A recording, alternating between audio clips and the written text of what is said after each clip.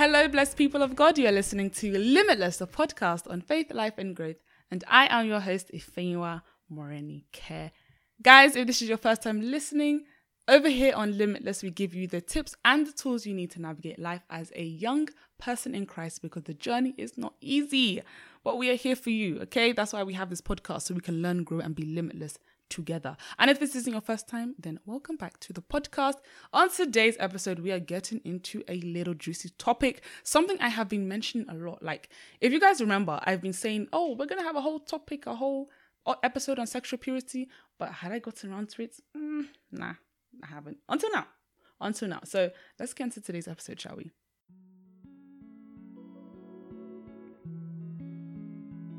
So guys, sexual purity. There's a lot. Guys, this topic is hefty. First of all, the fact that many of us, no, I'm not saying many of us, because the fact that you're listening to this episode means that you're not shying away from the topic. But let's say the church in general shies away from the topic of sex. It's like a nasty, dirty thing. But technically, God created this activity. This activity is actually a very beautiful opportunity for husband and wife to build intimacy or physical closeness. But outside of that, yeah, it's not a good thing. Outside of the confines of marriage and that union, it is not supposed to be done.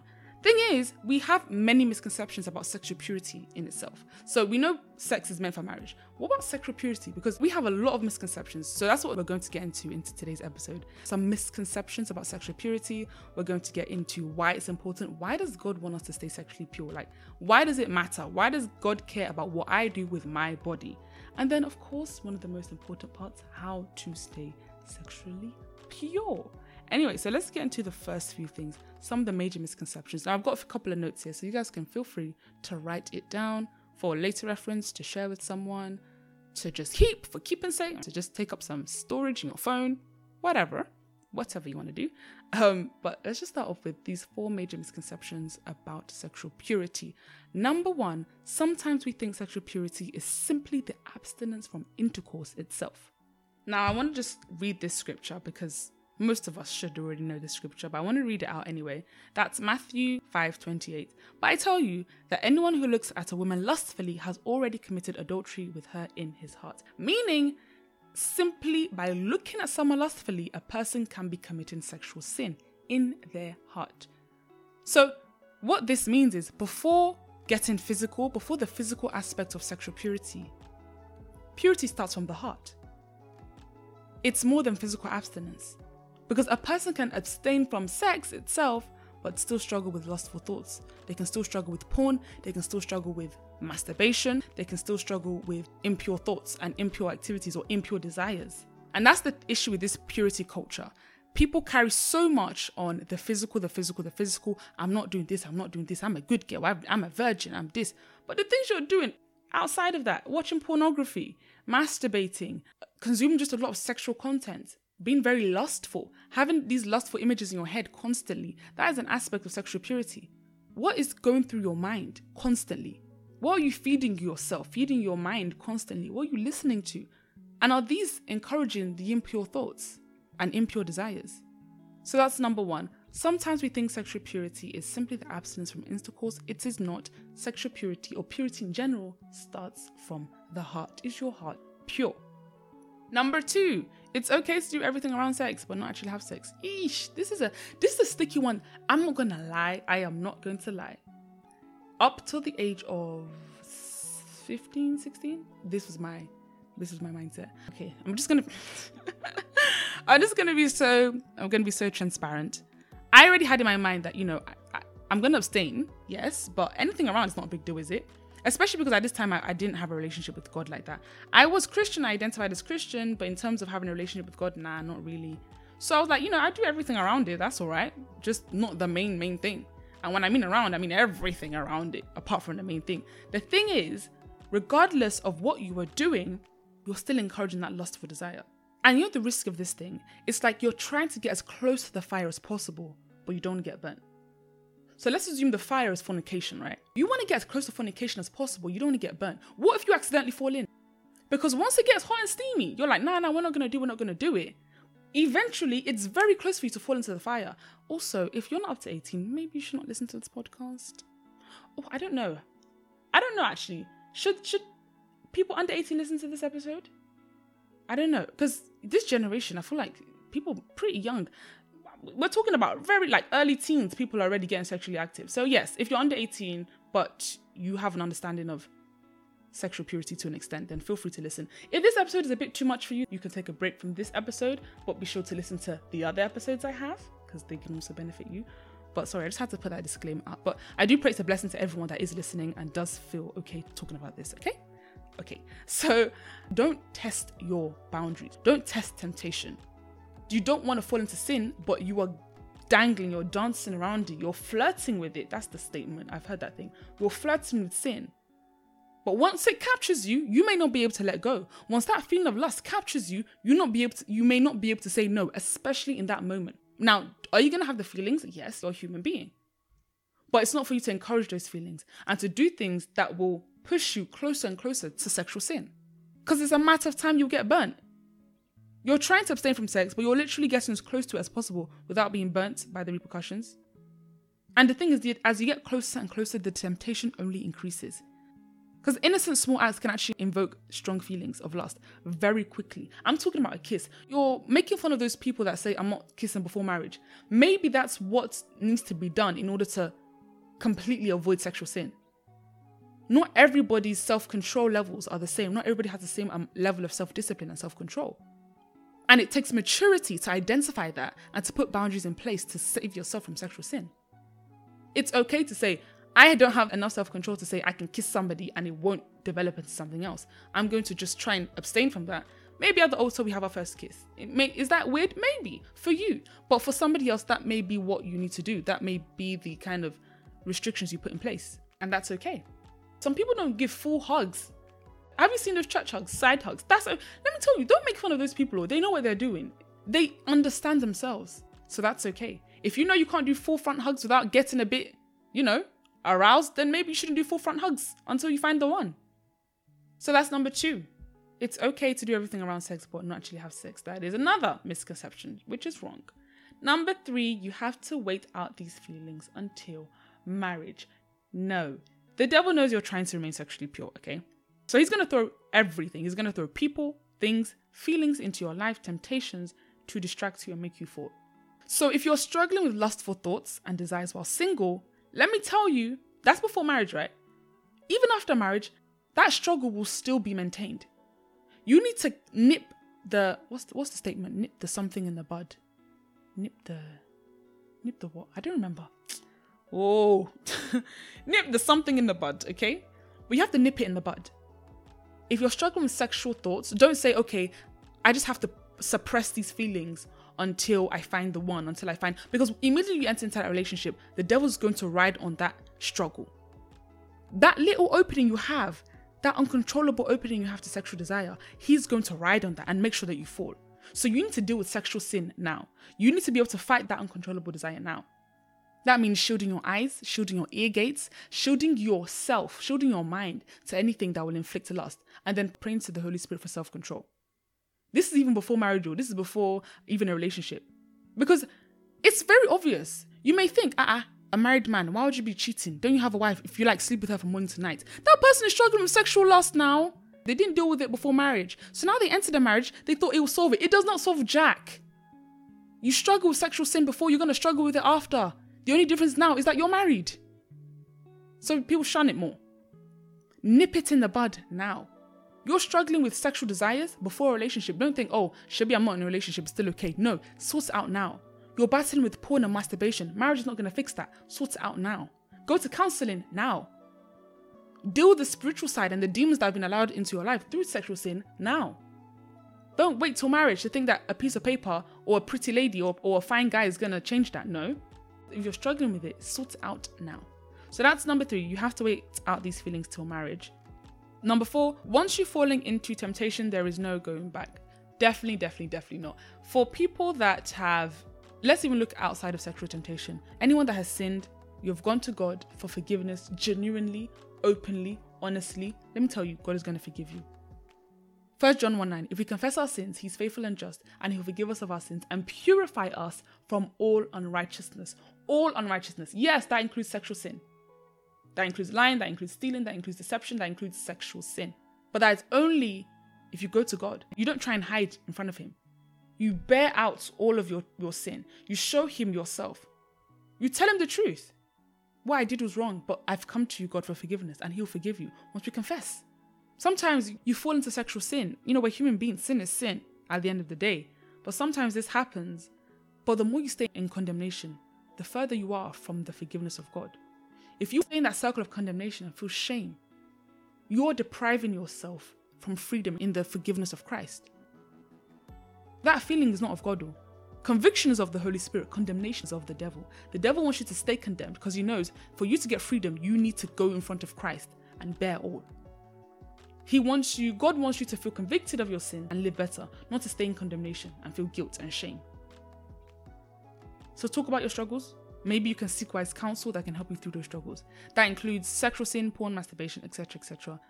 Thank God of the generation we live in, because there are actually so many more resources and people are much more open to discuss these things in the body of believers. Like these addictions that you couldn't discuss years ago, now people are openly discussing them. Christians are openly discussing them, having more means and mediums of healing from these things. You don't have to be trapped in sexual sin. There is freedom. But you have to be honest with yourself and you need to bear all in front of God. So that's number 4. Once you're falling in temptation, there is no going back. That is a lie. There is always going back with Christ. Always. So then let's move on to the next side. Why do we need to stay sexually pure? Why does it matter? Who cares? Why does God care about my body? All right, so 1 Thessalonians 4:3-8. It is God's will that you should be sanctified, that you should avoid sexual immorality, that each of you should learn to control your own body in a way that is holy and honorable, not in a passionate lust like the pagans, who do not know God. So that's 1 Thessalonians 4:3, and I believe I stopped at verse 6. Why is it important to stay sexually pure? It's his will for us. Because at the end of the day, the reason we are Christians is to live for the will of God and his purpose, not our own. It's to be sanctified and pure in him. And part of this purity is abstaining from sexual immorality. Because our bodies are temples of God. We are temples that carry the Holy Spirit. So the same way it says will for us not to lie, not to steal, not to murder, sexual purity is a requirement, not an option. It is an instruction, a direct instruction. In order to live within his will, we need to remain sexually pure. Meaning no fornication. Meaning not encouraging those feelings of lust. And I think what we need to understand is God put this in place for our own benefit. So we don't carry spiritual baggage from multiple sexual partners into a marriage. You think that God is being mean, why is he making us abstain? That isn't sex a good thing? Da, da, da, da. He doesn't want us to carry the baggage from all these different sexual partners into a marriage. Sex isn't just physical, it is actually very, very spiritual. And there is a soul tie that you gain with someone that you are intimate with. A soul tie. Intimacy shouldn't just be shared with anyone. Because it can make you emotionally attached to someone. Especially, you're emotionally attaching yourself to someone that is not your husband or not your wife. Why would you do that to yourself? That would just cause so much baggage. As much as you want to leave a person and move on to the next person, you've carried an aspect of this other person into this new relationship. And you don't even know the spirit that you're inviting into your life through this person. You don't know their background. You don't know what they're carrying. You've attached that spirit to yourself. So that's number 1. The reason God wants us to stay sexually pure, it's part of his will for us to live. Then number 2, sex is actually a beautiful gift that God has created for marriage. There is nothing wrong with sex in the right context. I know it rhymes. But it's true. My sister kind of jokes whenever I say this thing, but it's very, very true. It is a beautiful gift. Yes, these TV shows and movies just make it as a hobby. They trivialize it. They make it seem like just give it to anyone. If I'm hungry for it, let me get it. That's not how it should be. It's actually a very beautiful aspect of marriage. It allows so much intimacy. And why would you be sharing such a profound thing with any person that comes your way? God doesn't want this beautiful thing he's given to a husband and wife to be devalued. Your body is precious. So why are you giving your body to anyone that makes your eyes tingle or makes your body tingle? You give yourself to them? But you carry way too much value for that. Way too much value. You're created in the image of God. We're royal priesthoods. We're called out of darkness into his light. We're a chosen generation. You're precious in the eyes of God. And you are valuable. Now, I'm not saying that those of you who have had a sexual past are now devalued, because there's always renewal in Christ. But now that you are renewed, do not go back to that old life. Don't just give yourself to anyone that makes you tingle. And I know I keep saying that thing, but that's the only way I guess I can picture it. Just makes you tingle. Because, tingling, that tingly feeling, it happens to even the most spiritual people.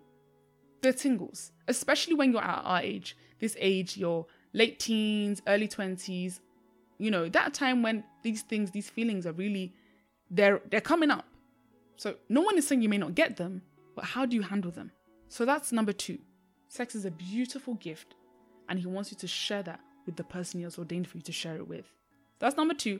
Number 3, God has a purpose for our sexual purity, to remain sanctified for his glory. So I mentioned this briefly in the last point. We need to get rid of this silly mindset of, I can do what I want, it's my body. When you came to Christ, that's number 1. You submitted yourself to Christ. Your body is now a temple of God. It's no longer a tool of the enemy or the tool of the world. It is now the temple of God. That's what the media portrays. Oh, this is my truth. It's my body. I can do what I want. No. Maybe for those people, but for us in Christ, our body is the temple of God. We are Christians because we believe that our Lord Jesus Christ died for our sins and is our Lord and Savior. So that means we have been redeemed back to Christ at a price. So our bodies are not our own. Our bodies are temples of God. Okay, let me just read 1 Corinthians 6:18-20. Flee sexual immorality. Every sin that a man does is outside the body, but he who commits sexual immorality sins against his own body.